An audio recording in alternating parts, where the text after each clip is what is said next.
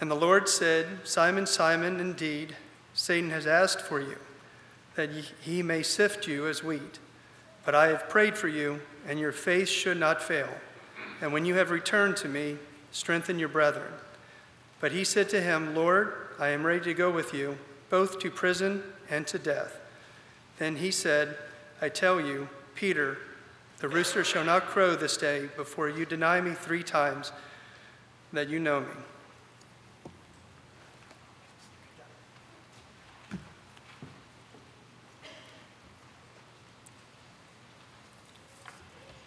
All right, here we are again, and we're grateful for that. We are excited to be together as a family once again.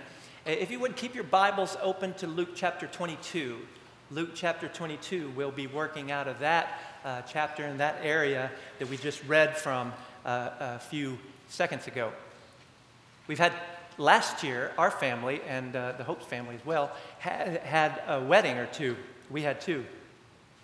It's always fun at those weddings to watch the groom, because when the groom and the groomsmen come in and they're standing there, what is he doing? What's the groom doing? He's nervously looking down the aisle, waiting for her to appear, and then she appears, and then they make eye contact, and they exchange the look. And at that moment, no one else seems to exist in the room as they stare into each eye, sharing that look. And then standing together during the ceremony, they hardly ever break eye contact. They're just staring intently. They are sharing a look of commitment, of excitement, a look of expectation. And we can go back in time before that wedding to the point where he drops to one knee. And he takes her hand, and he looks her in the eye, and they share the look. They're not going to break eye contact until the question is asked and the question is answered. At that moment, no one else seems to exist around them. They're sharing a look of anticipation. They're sharing a look of excitement. They're sharing a look of hopeful expectation. Will he ever ask me? And what will she say when I ask her? And you can go back even farther in time when they shared, it all started with that initial look. And most of us can relate to those experiences, can't we? Because there are a lot of instances where eye contact is made and held, and lives are changed, sometimes for the better and sometimes not, for some negative aspects. But tonight we will be taking a look at a look exchanged between our Lord and one of his apostles. Accounts from this experience, the incident can be found in Mark 16, John 18, Matthew 26, but we're going to be looking at Luke 22 tonight. And you recall the reading just a moment ago. Jesus has told Peter, you're going to deny me. Satan's going to enter you. He wants to sift you like wheat. You're going to deny me. And then in 34 of Luke 22, he says, I tell you, Peter, the rooster shall not crow this day before you will deny me 3 times. Deny 3 times that you know me. And then we come to a point in Luke chapter 22. Jesus has been arrested. He's in the garden of the high priest. He has been taken to the high priest's house. And Peter follows at a distance. And he's been sitting around a fire. And sure enough, we pick up in 55, Luke 22, 55. And I'm going to read the rest of this account. 55, now when they had kindled a fire in the midst of the courtyard and sat down together, Peter sat among them. And a certain servant girl, seeing him as he sat by the fire, looked intently at him and said, This man was also with him. But he denied him, saying, Woman, I do not know him. And after a while, another saw him and said, You are of them. But Peter said, Man, I am not. And then after about an hour had passed, another confidently affirming, saying, Surely this fellow also was with him, for he is a Galilean. But Peter said, "Man, I do not know what you're saying." And immediately, while he was still speaking, the rooster crowed. And the Lord turned around and looked at Peter, gave him the look. And then Peter remembered the word of the Lord, how he had said to him, "Before the rooster crows, you will deny me 3 times." And so Peter's reaction was to go outside and weep bitterly. Jesus turns around and gives Peter a life-changing look.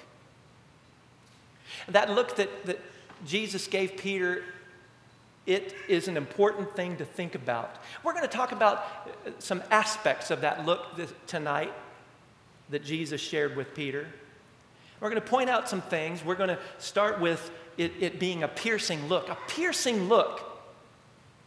I've mentioned this before. The Church of Christ moms have an ability to burn holes in the back of their children's heads with a look, or to their side, or whatever. That look that is given to a child who they're misbehaving during services, it can be given to the child next to them, or the child in front of them, or a child behind them, because the moms can see.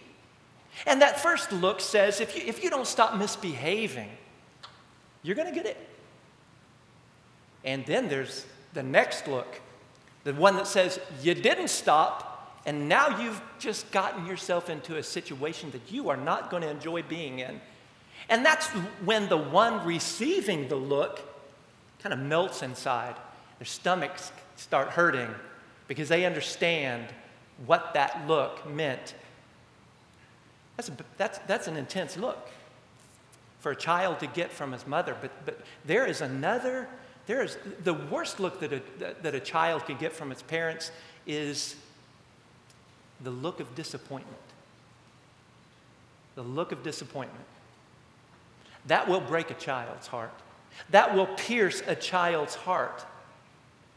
And that look that Jesus gave Peter pierced him to the heart. If Peter hadn't been guilty of denying Christ, that look wouldn't have penetrated like it did. And when we really look at Christ, when we really try to see him for who he is, that he's God, and we try to understand that the reason he died on the cross was for our sins, and we look at ourselves in looking at Christ, and we really understand that concept, we will be cut to the heart as well. Our hearts will be pierced. Acts 2:37, New American Standard. Now, when they heard this, and what did they hear? Peter tells them, you killed Jesus. You are the reason that Jesus died. And they finally saw Jesus for what he was and them for who and how they were. And when they heard this, what Peter said, they were pierced to the heart and said to Peter and the rest of the apostles, "Brethren, what shall we do?" When we look at Christ through the Word of God, when we look at Christ and we see who he is and how we are and how we aren't, we too will be pierced to the heart. I'm going to give you an opportunity to get to Hebrews chapter 4. Hebrews chapter 4. And we're just simply going to read 12, but there are a lot of words in 12, and I want you to get there and listen and read along with me. We're going to look at Christ through the Word of God. And when we look at Christ through the Word of God, that Word of God, the Word of God will do some things to us. It will pierce our hearts, and here's why. Hebrews 4:12, for the Word of God is living and powerful. It is sharper than any two-edged sword. It pierces even to the division of soul and spirit and of joints and marrow, and is a discerner of the thoughts and intents of the heart. When you look at Jesus through God's word, you will be pierced to the heart. It is a piercing look that he gave Peter, and when we see ourselves through Jesus' eyes, it's a piercing look that he gives us as well. It also is a revealing look. It's a revealing look. When Peter made eye contact with Jesus, Peter's sin of denying Christ was revealed. He recognized it. It was revealed in his heart. And when we compare ourselves to Christ, the light of the world, and we see ourselves for who and how we are and who and how He is, we're going to see our sinful flaws will be revealed. I've talked about this before. Black lights, UV black lights just intrigue me. You get to see things that you normally wouldn't see. Sometimes that's not necessarily a good thing of those things you see. A cat or a dog, evidence that they've been around, will show up in a black light. But if it's in the house, that's good, because now you know once that shows up, you shine that light over areas and spots show up, that lets you know exactly where to clean. You know now, I need to clean here and make sure that these stains come out. But when we look at Jesus, who is the light of the world, our sins will be revealed, and we will know exactly what needs to be cleaned by the blood of Christ. 1 John 1:7 reads, "But if we walk in the light as He is in the light," we need to do that. Here's what happens. We walk in the light and we have fellowship with one another, and the blood of Christ cleanses us from all sin. Cleanses what? Those sinful stains. Because when our sins are revealed, we can rest in knowing that those sins will be cleaned. Those stains of our lives will be cleaned. It's a revealing look that Jesus gave Peter. And when we look at the Word of God, we look at Jesus through the Word of God. Our sins will be revealed as well. And that's not comfortable. But it is good to know that we don't have to live in those sins, because Jesus' blood will cleanse us from all sins. So it's a revealing look. Next, it is a convicting look. Convicting look. You know, Peter knew without a doubt, when he denied Christ, he knew without a doubt right then that he was guilty of doing exactly what he said he would never do, and that is deny Christ. He was guilty, and he had to admit it. He had to accept it. It's a terrible mistake to make, to deny Christ. You know why I say that? We have Matthew 10:33. "Whoever denies me before men, I will also deny before my Father who is in heaven." And you think, well, Peter didn't have he may have forgotten this. No, Peter was there when Jesus taught that. He was right there when he taught that. And so Jesus gives Peter the look, and Peter was convicted. Convicted. He acknowledged, he owned. When we look at Jesus and our sins are revealed, are we convicted like Peter, or just convinced that we're sinners? In other words, do we admit to and own our sins, or are we just convinced, yeah, I did wrong things, I sinned, but I'm not going to do anything about it? If you ask pretty much anyone in the world today, have you sinned? They would say yes. But if you ask them, what's the problem with you sinning? They might say, it's not a good thing to do. But if they understand what the Bible teaches, Isaiah 59:2 and other scriptures, that we're separated, when we sin, we're separated from God by our sins, our iniquities, then they will be hopefully convicted. To be convicted of our sins to the point where we're ready, we're brokenhearted, we're cut to the heart, we're ready to repent, that's conviction. That's the point where we're ready to ask God's forgiveness. And just being convinced is a whole other thing. When adulterers and adulteresses, they read scripture about the sins that they're committing right then, are they convinced? Yeah, well, we're doing that, so what? We'll keep on doing it. Or are they convicted? I've broken God's heart. I have sinned. I'm separated from God. If Jesus were to come back right now, I would go to hell. I'm convicted and I need to change my life. When a pornography addict reads scriptures about lust and sexual immorality, are they convinced? Well, yeah, everyone does it, right? Or are they convicted? I'm not living like I need to be living. I'm not doing what I need to be doing. And I'm doing things that I shouldn't be doing and looking at things. And I need to stop because I've broken God's heart and I'm separated. When a thief reads scriptures about how God feels about stealing, will they be convicted or just convinced? What about gossips? And they realize that they've hurt people, slanderers. They've hurt people with their words and with the things that they've said about people that aren't true. They just hurt people. And they read scriptures that tell them that's wrong. Are they convicted enough to stop and ask for forgiveness, or just convinced? It was a convicting look that Peter got from Jesus. And it turned his world upside down because he was convicted of his sins. It was a moving look. A moving look. Look at verse 62 of Luke 22 if you're still there. I want you to notice a couple of words, 3 words. Jesus gives Peter the look, and then 3 words. Peter went out. He moved. He moved. He moved because of that look and because of his denial. He moved, but he moved in the wrong direction. He went the wrong way.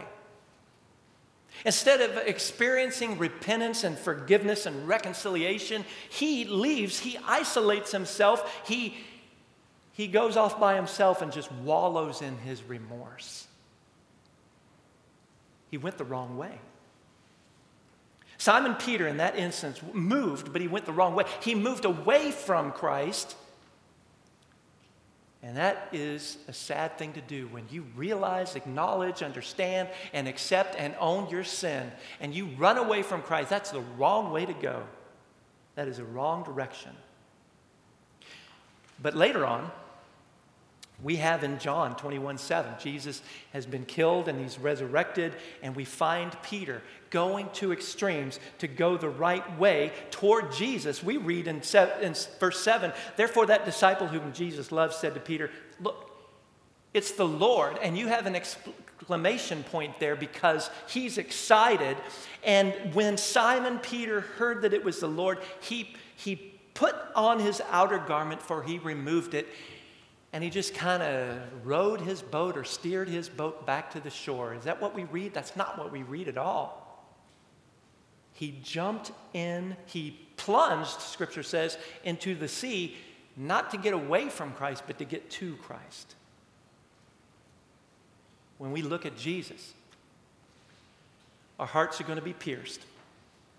Our sins are going to be revealed. Hopefully we'll be convicted of those sins.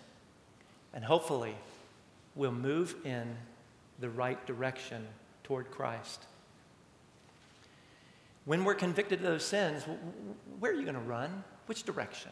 Hopefully toward Christ. When I was a child, shifting gears as we offered the invitation, we moved into this time of you contemplating your life and examining your life and where you are. Growing up in Amarillo for a little while, a couple of times, during the summer, cornfields were just full of corn. And I loved. I loved driving, riding in a car and going by those cornfields and those rows. And you can picture this in your mind as you're going along the road and you see these rows just going by you at a high speed. And then there's a road, and so it just stops for a second, then it starts again. Those rows of corn, it's just so enjoyable to watch when I was growing up.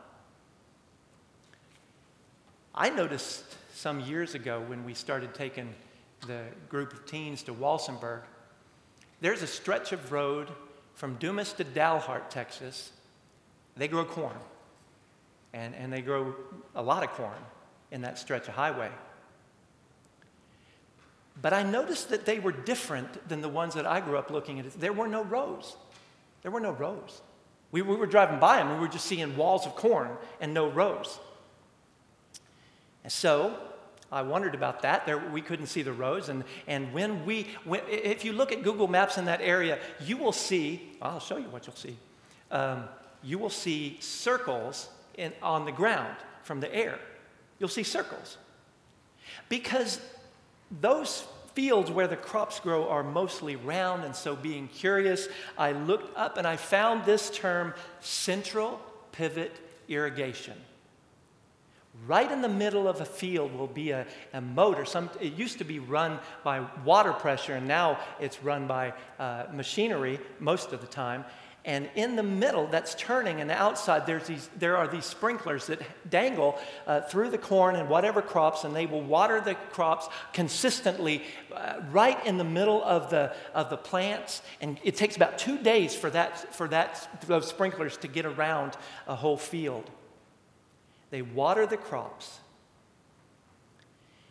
From what I read, it seems to be the most efficient way to water crops, to irrigate.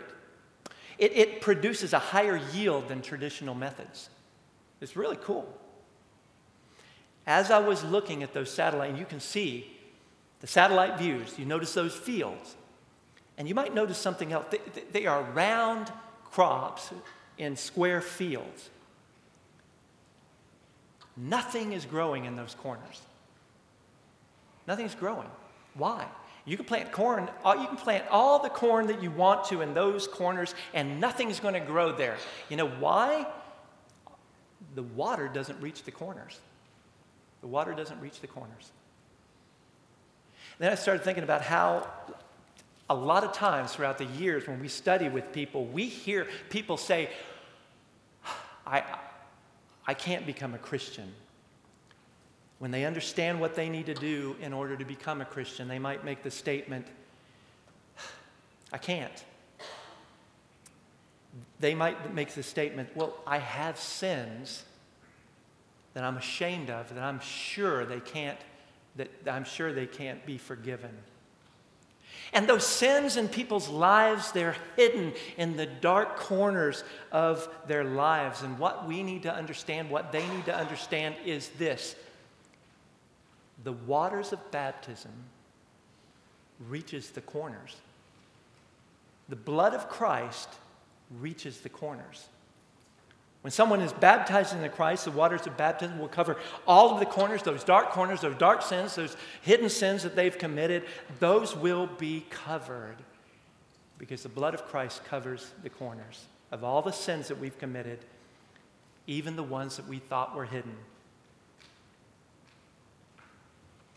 Let me ask you this as we wrap this up. How are the corners in your life? Have you allowed them to be watered, have covered, cleansed, planted, grown, cultivated?